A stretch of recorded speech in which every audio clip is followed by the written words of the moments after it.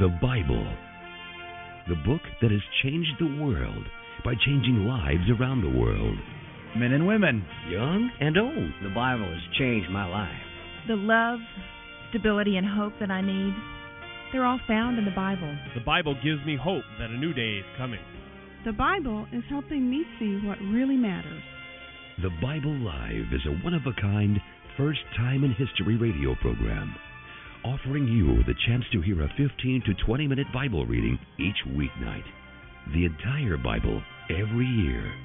Hear the scriptures, then call in with your comments and questions. This is the best show in the world. Well, actually, I was speaking against everything you were talking about before, and now I stand humbly corrected.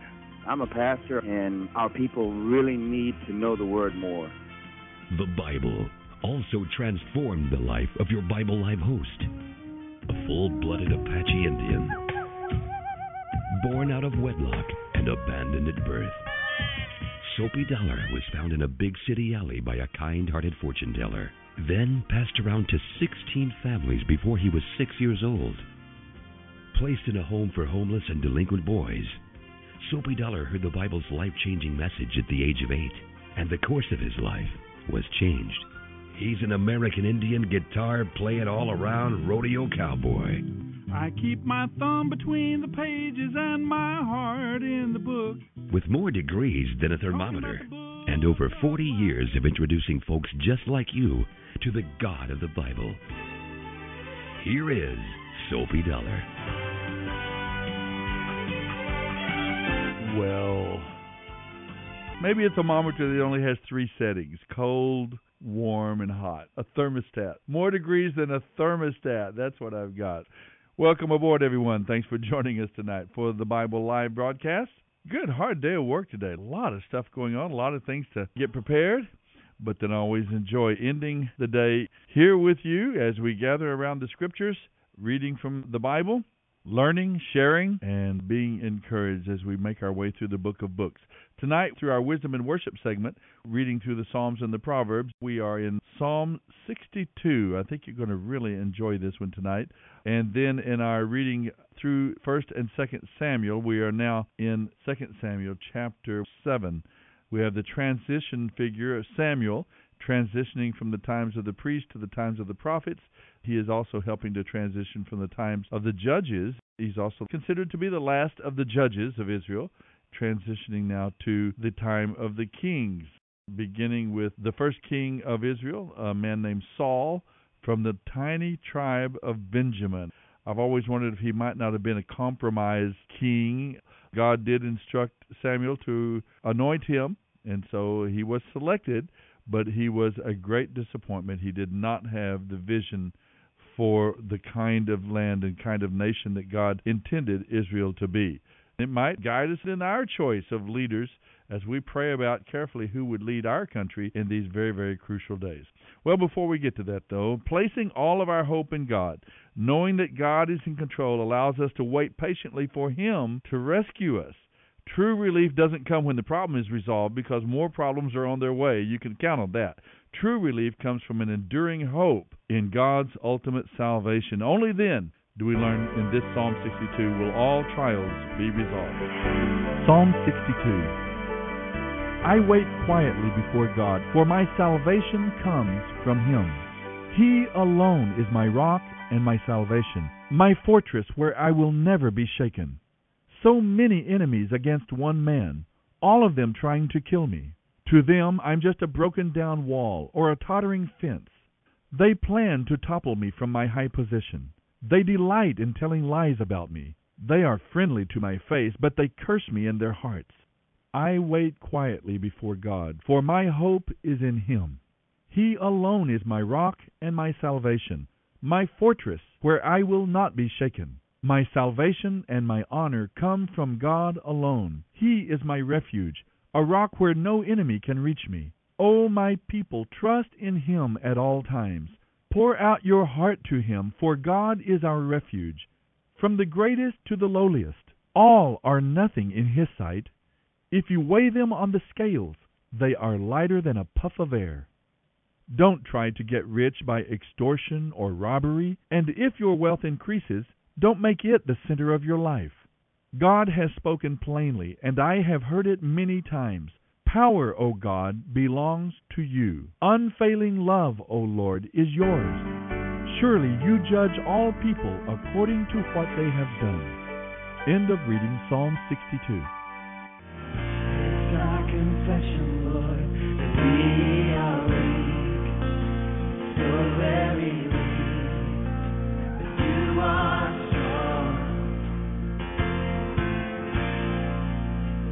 And though we've nothing, Lord, to lay at your feet, we come to your feet and say, help us along. You're listening to the Bible Live with Soapy Dollar. A broken heart and a contrite spirit, you have yet to deny. Oh, that's a great principle from the Scriptures.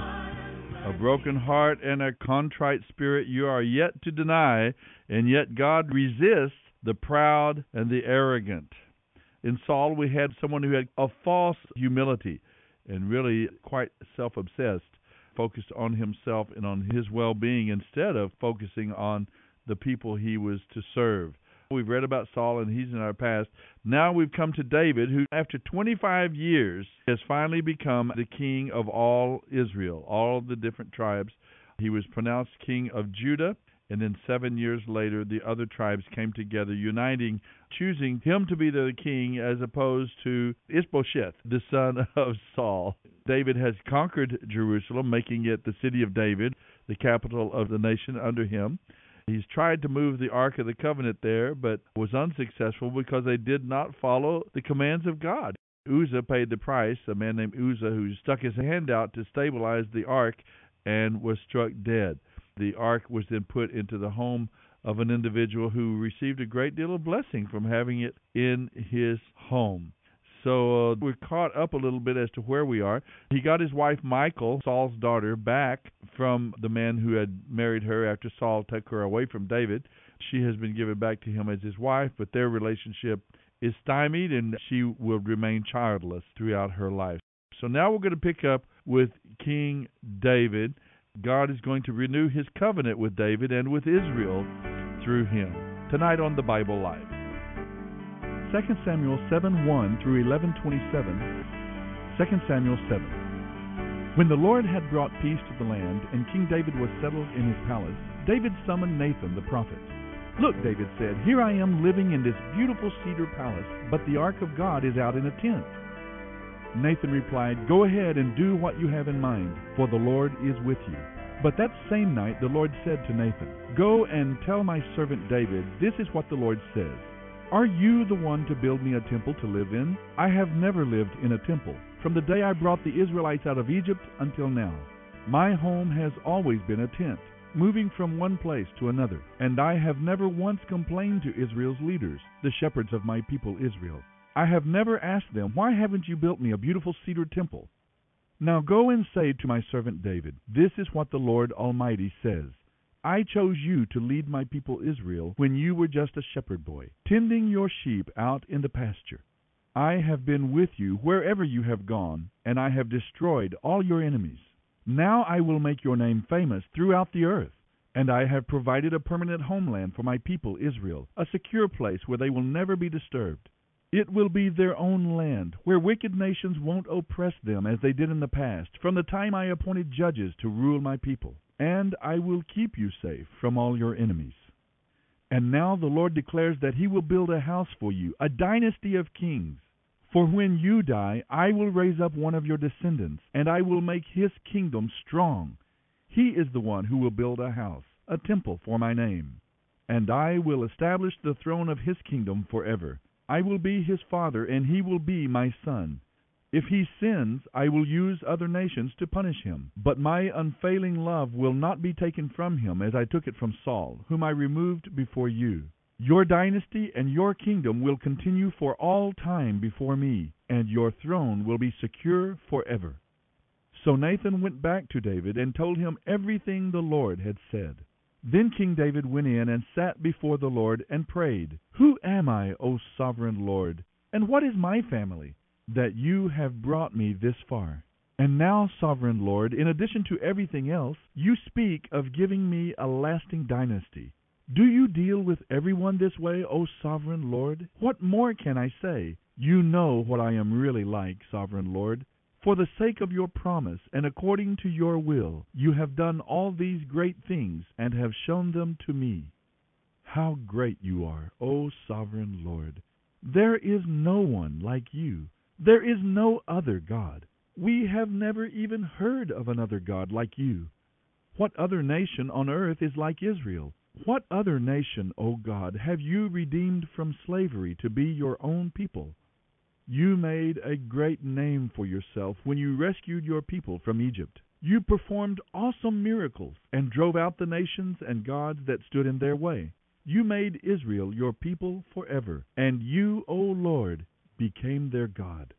And now, O Lord God, do as you have promised concerning me and my family. Confirm it as a promise that will last forever. And may your name be honored forever, so that all the world will say, the Lord Almighty is God over Israel. And may the dynasty of your servant David be established in your presence. O Lord Almighty, God of Israel, I have been bold enough to pray this prayer because you have revealed that you will build a house for me, an eternal dynasty. For you are God, O sovereign Lord. Your words are truth, and you have promised these good things to me, your servant. And now may it please you to bless me and my family, so that our dynasty may continue forever before you. For when you grant a blessing to your servant, O sovereign Lord, it is an eternal blessing. You're listening to the Bible Live with Soapy Dollar. 2 Samuel 8. After this, David subdued and humbled the Philistines by conquering Gath, their largest city. David also conquered the land of Moab. He made the people lie down on the ground in a row, and he measured them off in groups with a length of rope. He measured off 2 groups to be executed for every one group to be spared. The Moabites who were spared became David's servants and brought him tribute money. David also destroyed the forces of Hadadezer, son of Rehob, king of Zobah, when Hadadezer marched out to strengthen his control along the Euphrates River. David captured 1,700 charioteers and 20,000 foot soldiers. Then he crippled all but 100 of the chariot horses. When Arameans from Damascus arrived to help Hadadezer, David killed 22,000 of them. Then he placed several army garrisons in Damascus, the Aramean capital. And the Arameans became David's subjects and brought him tribute money. So the Lord gave David victory wherever he went.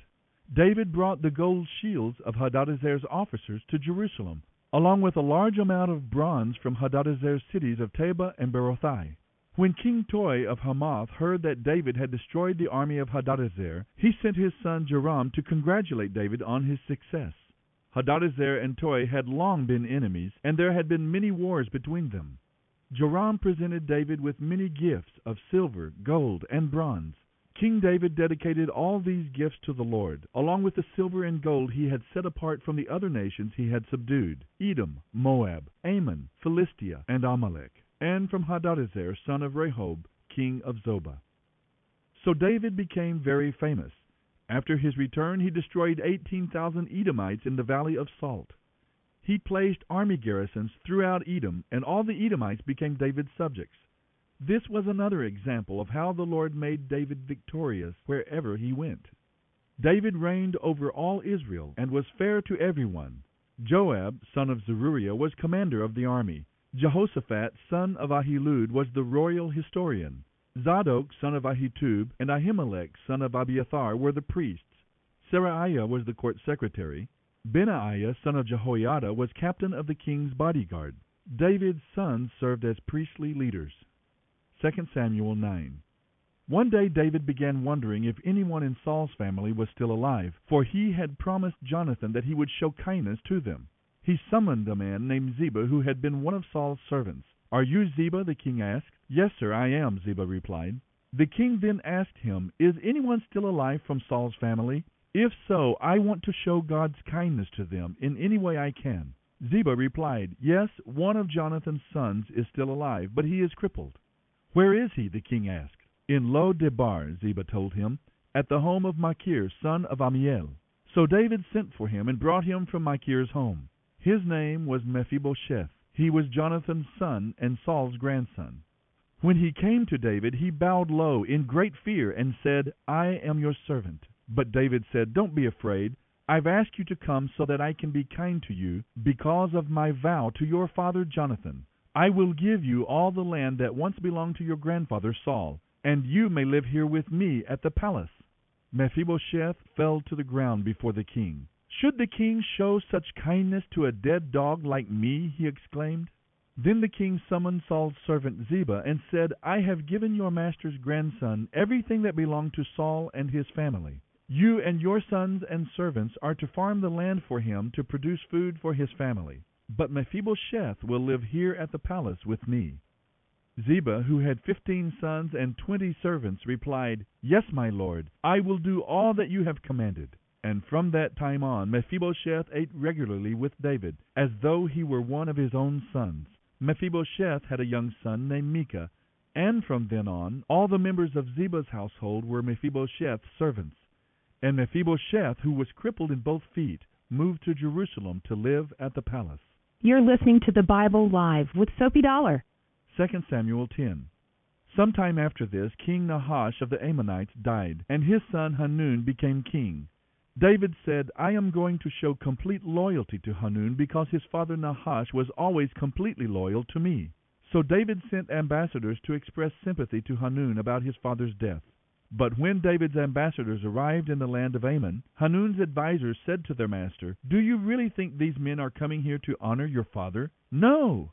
David has sent them to spy out the city so that they can come in and conquer it." So Hanun seized David's ambassadors and shaved off half of each man's beard, cut off their robes at the buttocks, and sent them back to David in shame. When David heard what had happened, he sent messengers to tell the men to stay at Jericho until their beards grew out, for they were very embarrassed by their appearance. Now the people of Ammon realized how seriously they had angered David, so they hired 20,000 Aramean mercenaries from the lands of Beth-rehob and Zobah, 1,000 from the king of Maacah, and 12,000 from the land of Tob. When David heard about this, he sent Joab and the entire Israelite army to fight them. The Ammonite troops drew up their battle lines at the entrance of the city gates, while the Arameans from Zobah and Rehob and the men from Tob and Maacah positioned themselves to fight in the open fields. When Joab saw that he would have to fight on two fronts, he chose the best troops in his army. He placed them under his personal command and led them out to fight the Arameans in the fields. He left the rest of the army under the command of his brother Abishai, who was to attack the Ammonites. "If the Arameans are too strong for me, then come over and help me," Joab told his brother. "And if the Ammonites are too strong for you, I will come and help you. Be courageous. Let us fight bravely to save our people and the cities of our God. May the Lord's will be done." When Joab and his troops attacked, the Arameans began to run away. And when the Ammonites saw the Arameans running, they ran from Abishai and retreated into the city. After the battle was over, Joab returned to Jerusalem. The Arameans now realized that they were no match for Israel. So when they regrouped, they were joined by additional Aramean troops summoned by Hadadezer from the other side of the Euphrates River. These troops arrived at Halam under the command of Shobach, the commander of all Hadadezer's forces. When David heard what was happening, he mobilized all Israel, crossed the Jordan River, and led the army to Halam.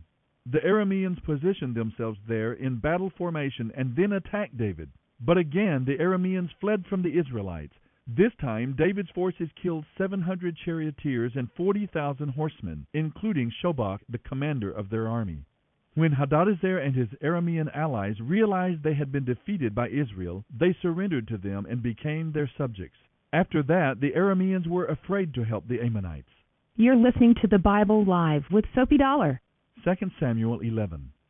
The following spring, the time of year when kings go to war, David sent Joab and the Israelite army to destroy the Ammonites.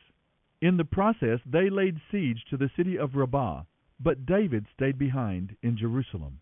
Late one afternoon, David got out of bed after taking a nap and went for a stroll on the roof of the palace. As he looked out over the city, he noticed a woman of unusual beauty taking a bath. He sent someone to find out who she was, and he was told, "She is Bathsheba, the daughter of Eliam, and the wife of Uriah the Hittite." Then David sent for her. And when she came to the palace, he slept with her. She had just completed the purification rites after having her menstrual period. Then she returned home. Later, when Bathsheba discovered that she was pregnant, she sent a message to inform David. So David sent word to Joab, "Send me Uriah the Hittite." When Uriah arrived, David asked him how Joab and the army were getting along, and how the war was progressing. Then he told Uriah, "Go on home and relax." David even sent a gift to Uriah after he had left the palace.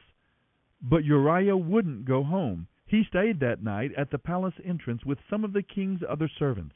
When David heard what Uriah had done, he summoned him and asked, "What's the matter with you? Why didn't you go home last night after being away for so long?" Uriah replied, "The ark and the armies of Israel and Judah are living in tents, and Joab and his officers are camping in the open fields. How could I go home to wine and dine and sleep with my wife? I swear that I will never be guilty of acting like that." "Well, stay here tonight," David told him, "and tomorrow you may return to the army." So Uriah stayed in Jerusalem that day and the next. Then David invited him to dinner and got him drunk, but even then he couldn't get Uriah to go home to his wife. Again he slept at the palace entrance. So the next morning David wrote a letter to Joab and gave it to Uriah to deliver. The letter instructed Joab, "Station Uriah on the front lines where the battle is fiercest, then pull back so that he will be killed." So Joab assigned Uriah to a spot close to the city wall where he knew the enemy's strongest men were fighting. And Uriah was killed, along with several other Israelite soldiers.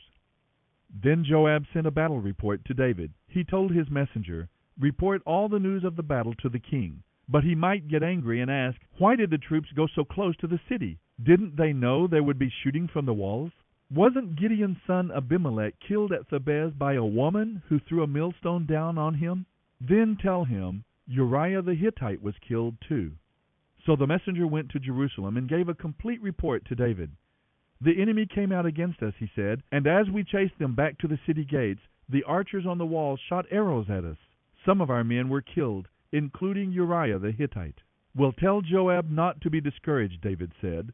"The sword kills one as well as another. Fight harder next time and conquer the city." When Bathsheba heard that her husband was dead, she mourned for him. When the period of mourning was over, David sent for her and brought her to the palace, and she became one of his wives. Then she gave birth to a son, but the Lord was very displeased with what David had done. End of reading 2 Samuel 7:1 through 11:27.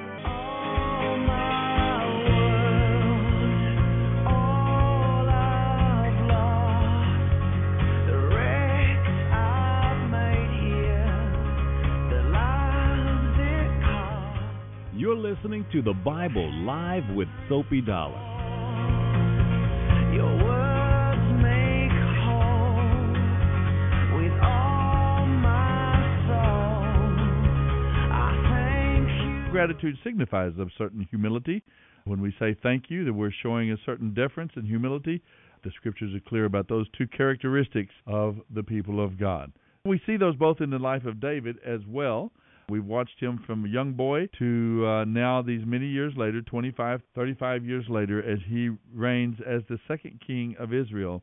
Kind of makes those Psalms that we read written by David, makes them come to life, doesn't it? All of those Psalms about enemies and about betrayal, difficulties, attacks, and so on, they are all very true in this man's life, even the one we read tonight, Psalm 62. David was talking about real enemies here, about people groups and about people who betrayed him.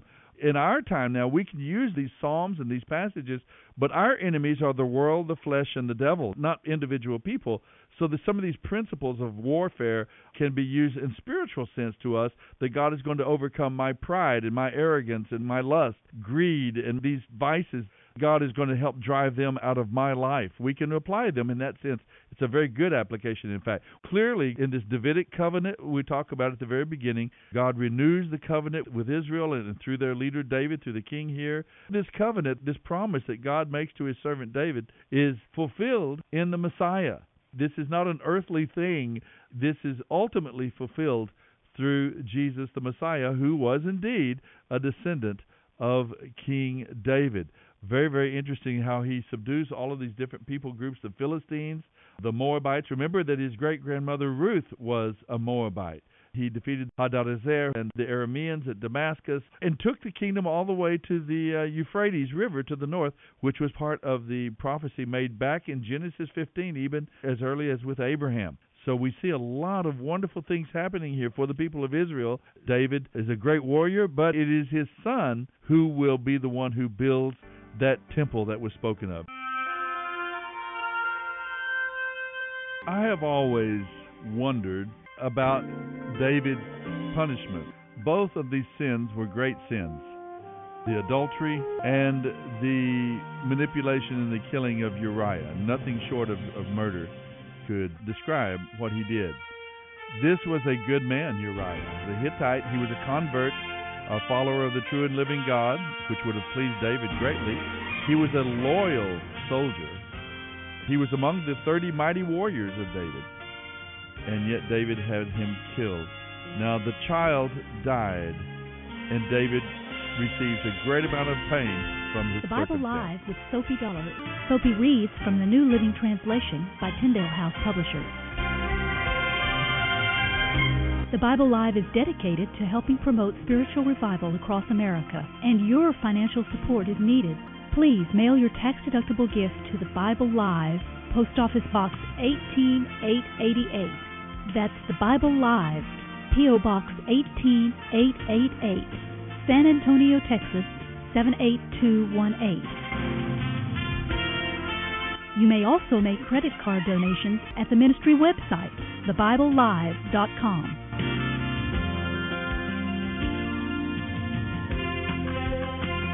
Now don't forget, join us each weekday for The Bible Live with Sophie Dollar. Start today, and in 1 year's time, we will read and respond together to the entire Bible.